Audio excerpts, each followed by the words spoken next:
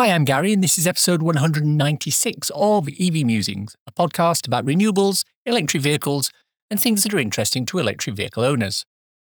On the show today, we'll be looking at the recently announced and ratified Public Charge Point Regulations 2023 and what it means to you as an EV driver. Bit of a detailed one, so you might need a cup of tea and a biscuit.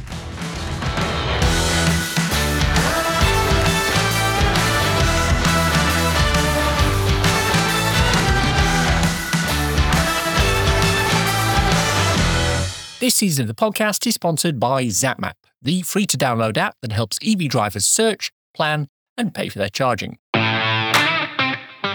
Before we start, I wanted to let you know a little more about the season-ending round table. I'm not going to be running it. Someone else is. And with that little teaser, we'll move on.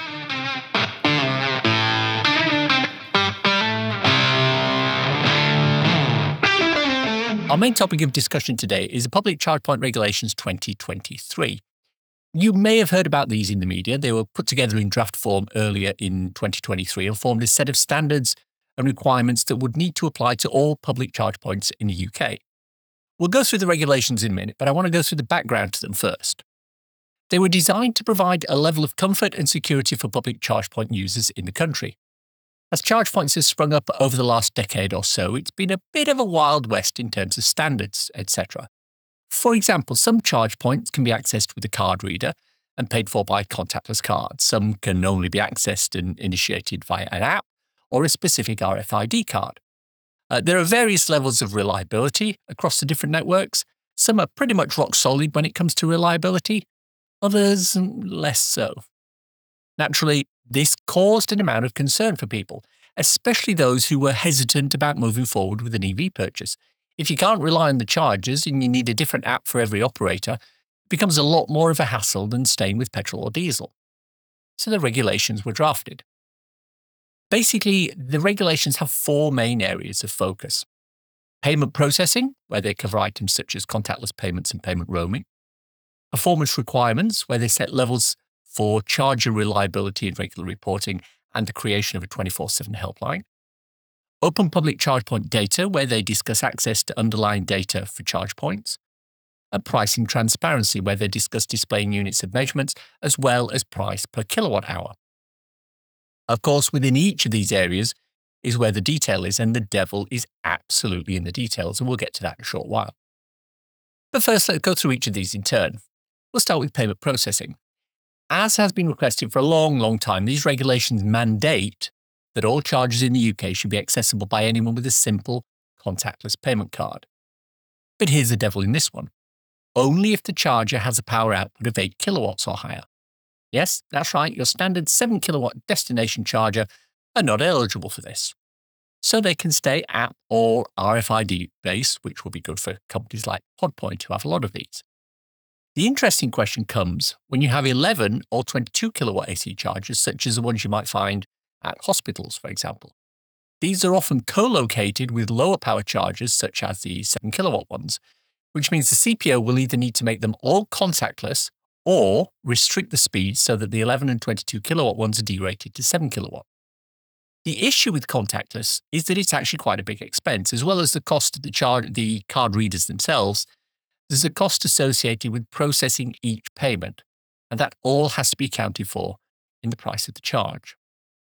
Now, there is a workaround for this, however. The regulations allow for one payment unit for multiple charge units.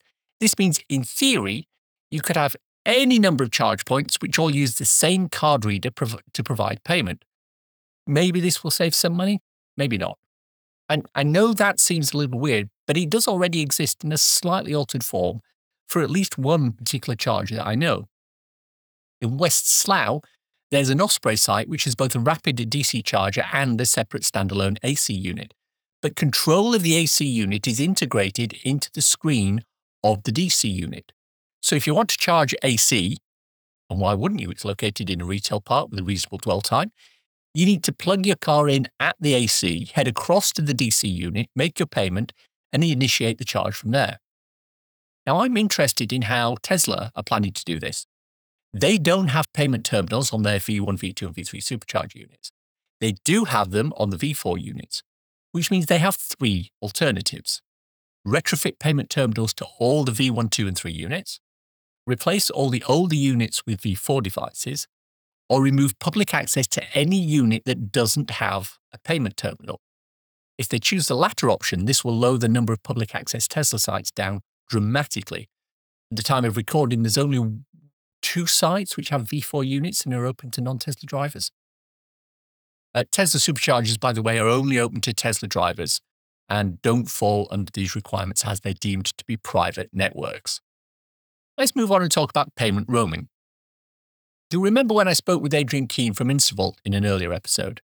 I asked him about roaming. Roaming's an interesting one, and we've wrestled with this quite a lot over the years.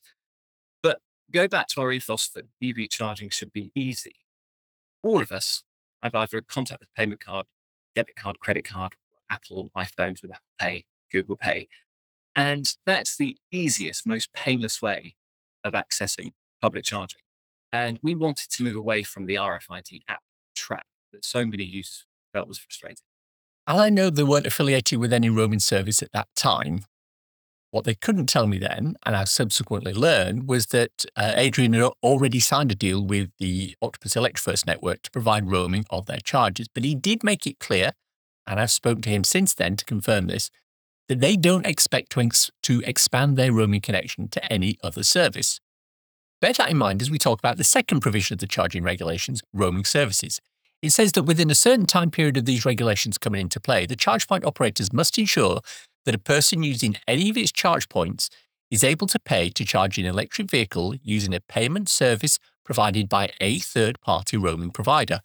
What it doesn't mandate is which third-party operator it should be and whether charge point operators have to be signed up to all third-party roaming operators. What this means is that from a roaming point of view, Instavolt has fulfilled the letter of the law here. With ZapPay, Electrofirst, Bonnet, Ellie, and others, there are numerous roaming services. Some are app-based, some are card-based, some have both. Personally, and I've said it before on this podcast, I really wish all CPOs would sign up to all roaming services. I don't really care which service I have. I want the ability to use the same one across all the devices in use. Moving on, we come to provisions about reliability. Now, we've discussed reliability numerous times on this show, and we know there are operators who are very reliable and those who are less so. The new regulations state that the network of rapid charge points is, on average, reliable for 99% of the time during each calendar year. Now, there's a lot to unpick here. First off, it relates only to rapid chargers. So AC destination charges, whether 7, 11 or 22 kilowatt, are exempt from this regulation. Secondly, it talks about having an average reliability, which is a can of worms in itself. Thirdly, it has an interesting definition of what reliable is. So let's go through that. If I have 200 charging stations in my network and 2 of them are permanently broken all year, as long as the other 198 are 100% available, this means I've met the requirement. But it also means that if the charger I rely on as an EV driver is one of those 2 that are permanently broken, I'm never going to be able to use it. Now, that's plainly wrong. The regulations shouldn't refer to an average across the network. They should refer to individual units. If I were to attempt a wild analogy, if you were in hospital linked to a ventilator and all the other ventilators in the hospital worked correctly but yours didn't, the fact the administrator can come out and say, well, our average reliability is 99%, doesn't hold much sway, right? Well, now let's look at what reliable means in this context.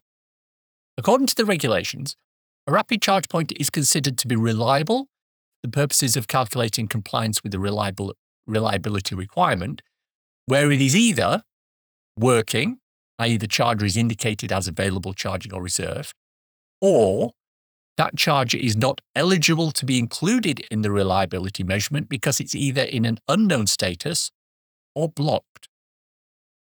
So let's analyse that a little.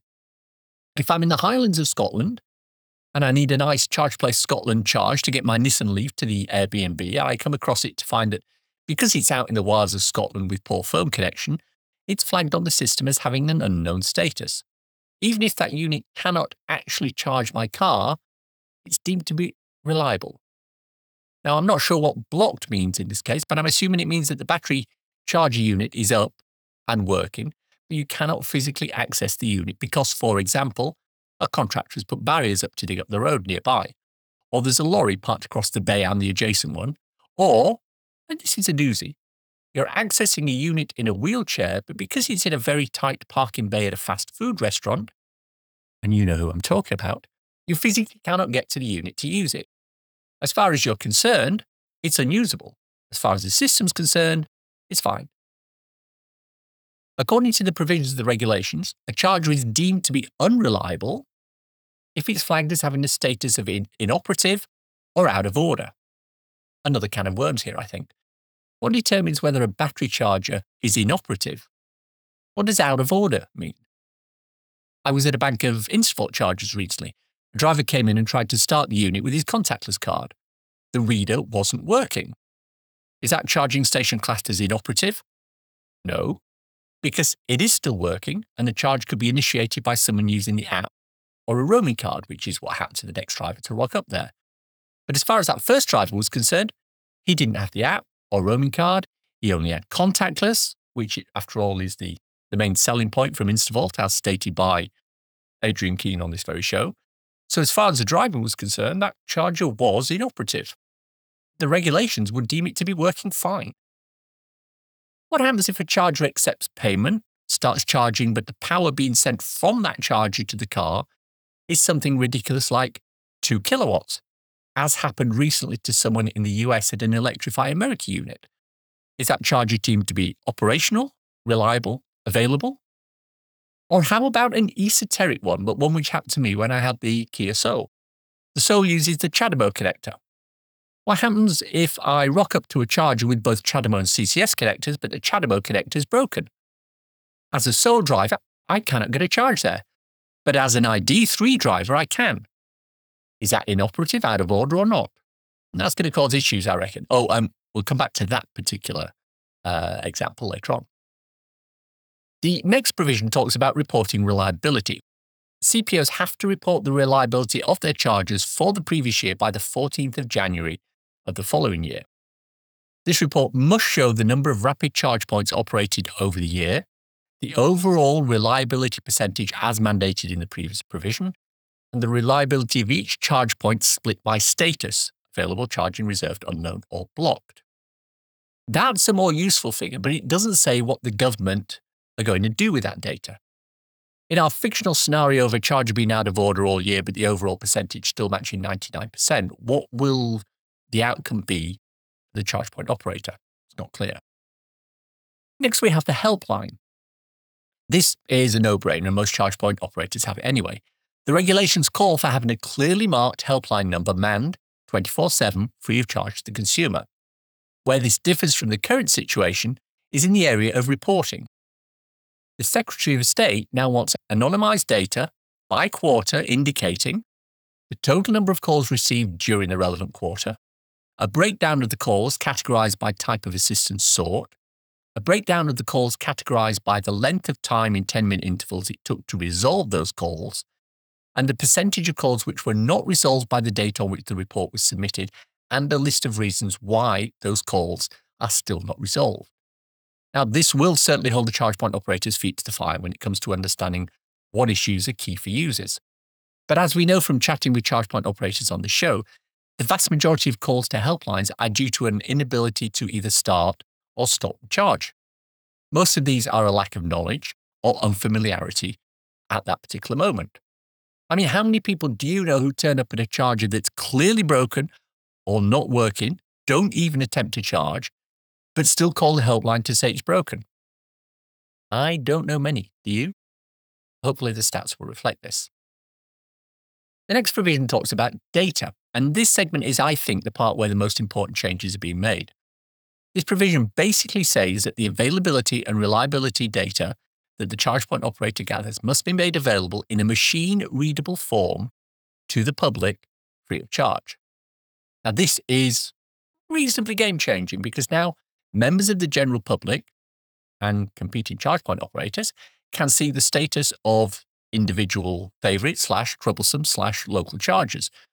This lets the public hold the charge point operators to feet to the fire, although in the case of certain charge point operators, we know that they know how bad they are, and they don't seem to mind people telling them. So not entirely sure what difference this will make, but that's an aside. My main concern, and one I know has been expressed by others on forums which I visit, is the ability to game the system with data. As an example, we've already discussed the fact that a charge is not eligible to be included in the reliability measurement because it's either in an unknown status or blocked. It's easy enough for a charge point operator to monitor the statistics and selectively take charges offline, i.e. put them into an unknown status. And at this point, we need to start talking about some fairly esoteric things such as OCPP and OCPI. OCPP is the Open Charge Point Protocol. OCPI is the Open Charge Point Interface Protocol. OCPP is the application protocol for communication between electric vehicle charging stations and a central management system. And OCPI supports connections between e-mobility service providers who have an EV drivers as customers and charge point operators who manage charge stations. There are two reasonably technical sets of standards which will, in theory, allow the charge point data to be mapped into a form accessible by everyone. But again, the devil is in the details with this. Oh, sidebar, if you want to inform yourself of the OCPI standards, the 184-page PDF with the technical specs is linked in the show notes. Enjoy. Discussions I've had with various interested parties indicate that even though these two aspects of the whole system are aligned, there is potential for things to become, can we say, confused? Let's take a typical example. If I have a rapid charger at a specific location and it has an AC cable and two DC cables, CHAdeMO and CCS, how does OCPI think of that? Well, the protocol says that a connector is a specific socket or cable available for the EV to make use of. An EVSE is the part that controls the power supply to a single EV in a single session. An EVSE may provide multiple connectors, but only one of these can be active at the same time. And a location is a group of one or more EVSEs that belong together geographically or spatially.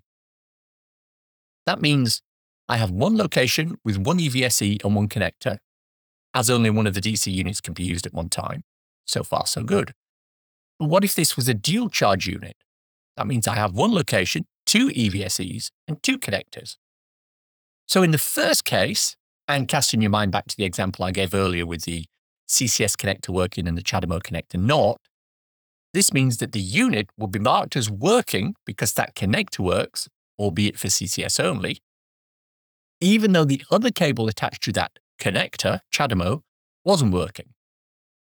But there's also a disconnect between definitions of various statuses. Remember when I said there are specific statuses which are recognized as available for a charge point? This includes unknown status.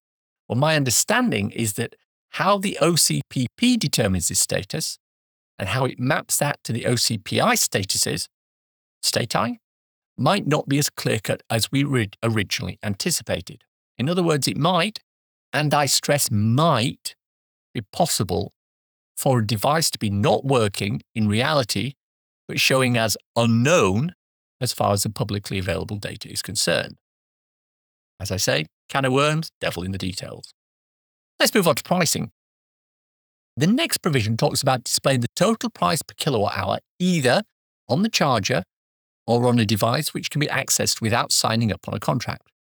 This price must be clear, and it mustn't change once the charging has started. In theory, it's a no-brainer.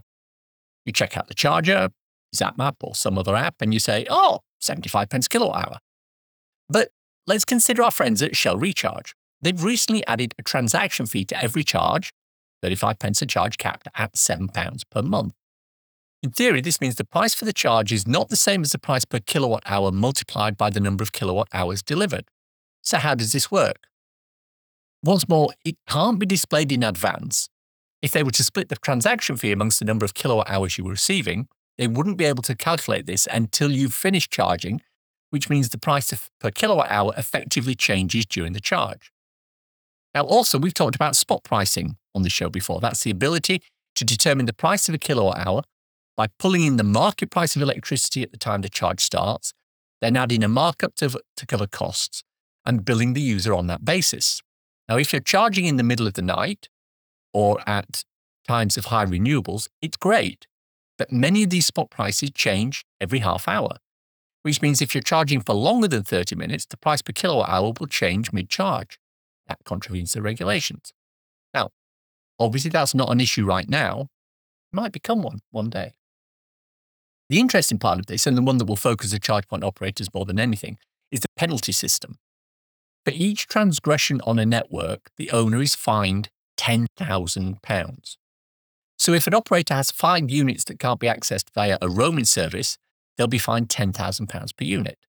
If an operator has a unit where the contactless payment is not available, it will be fined £10,000 for each transgression. If a network has 1,000 units, Tesla, and they don't have contactless cards, this could be an issue.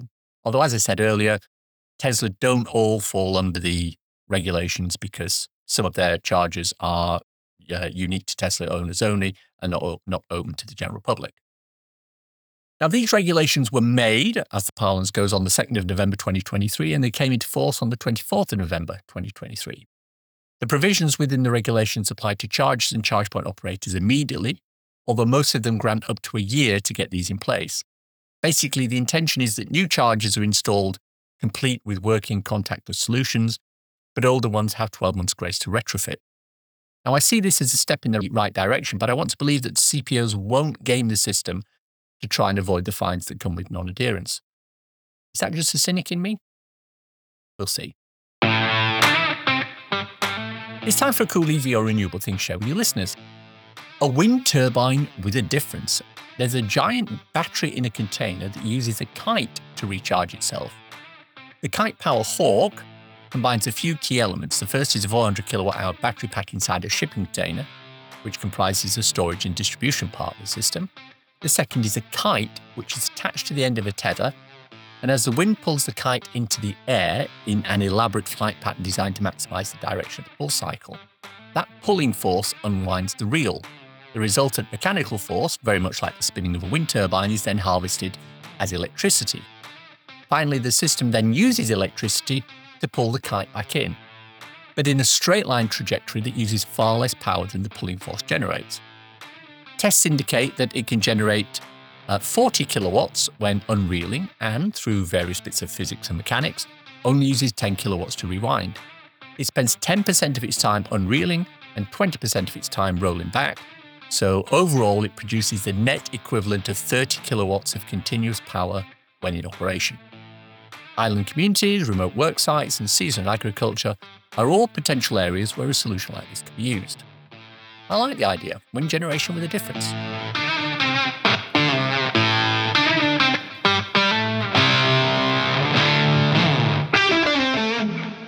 And that's the show for today. Hope you enjoyed listening to it.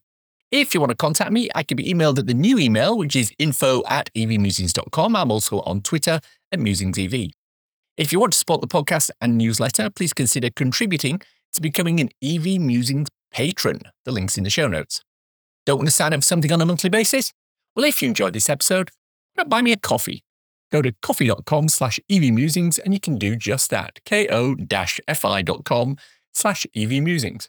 Takes Apple Pay too. I have a couple of books out there if you want something to read on your Kindle.